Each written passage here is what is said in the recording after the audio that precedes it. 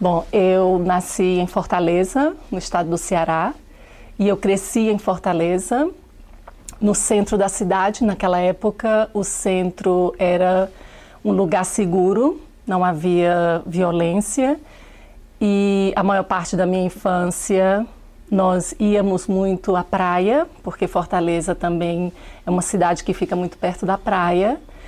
Íamos muito ao Parque das Crianças. Hoje é um parque completamente abandonado, mas naquela época era um lugar excelente para as crianças.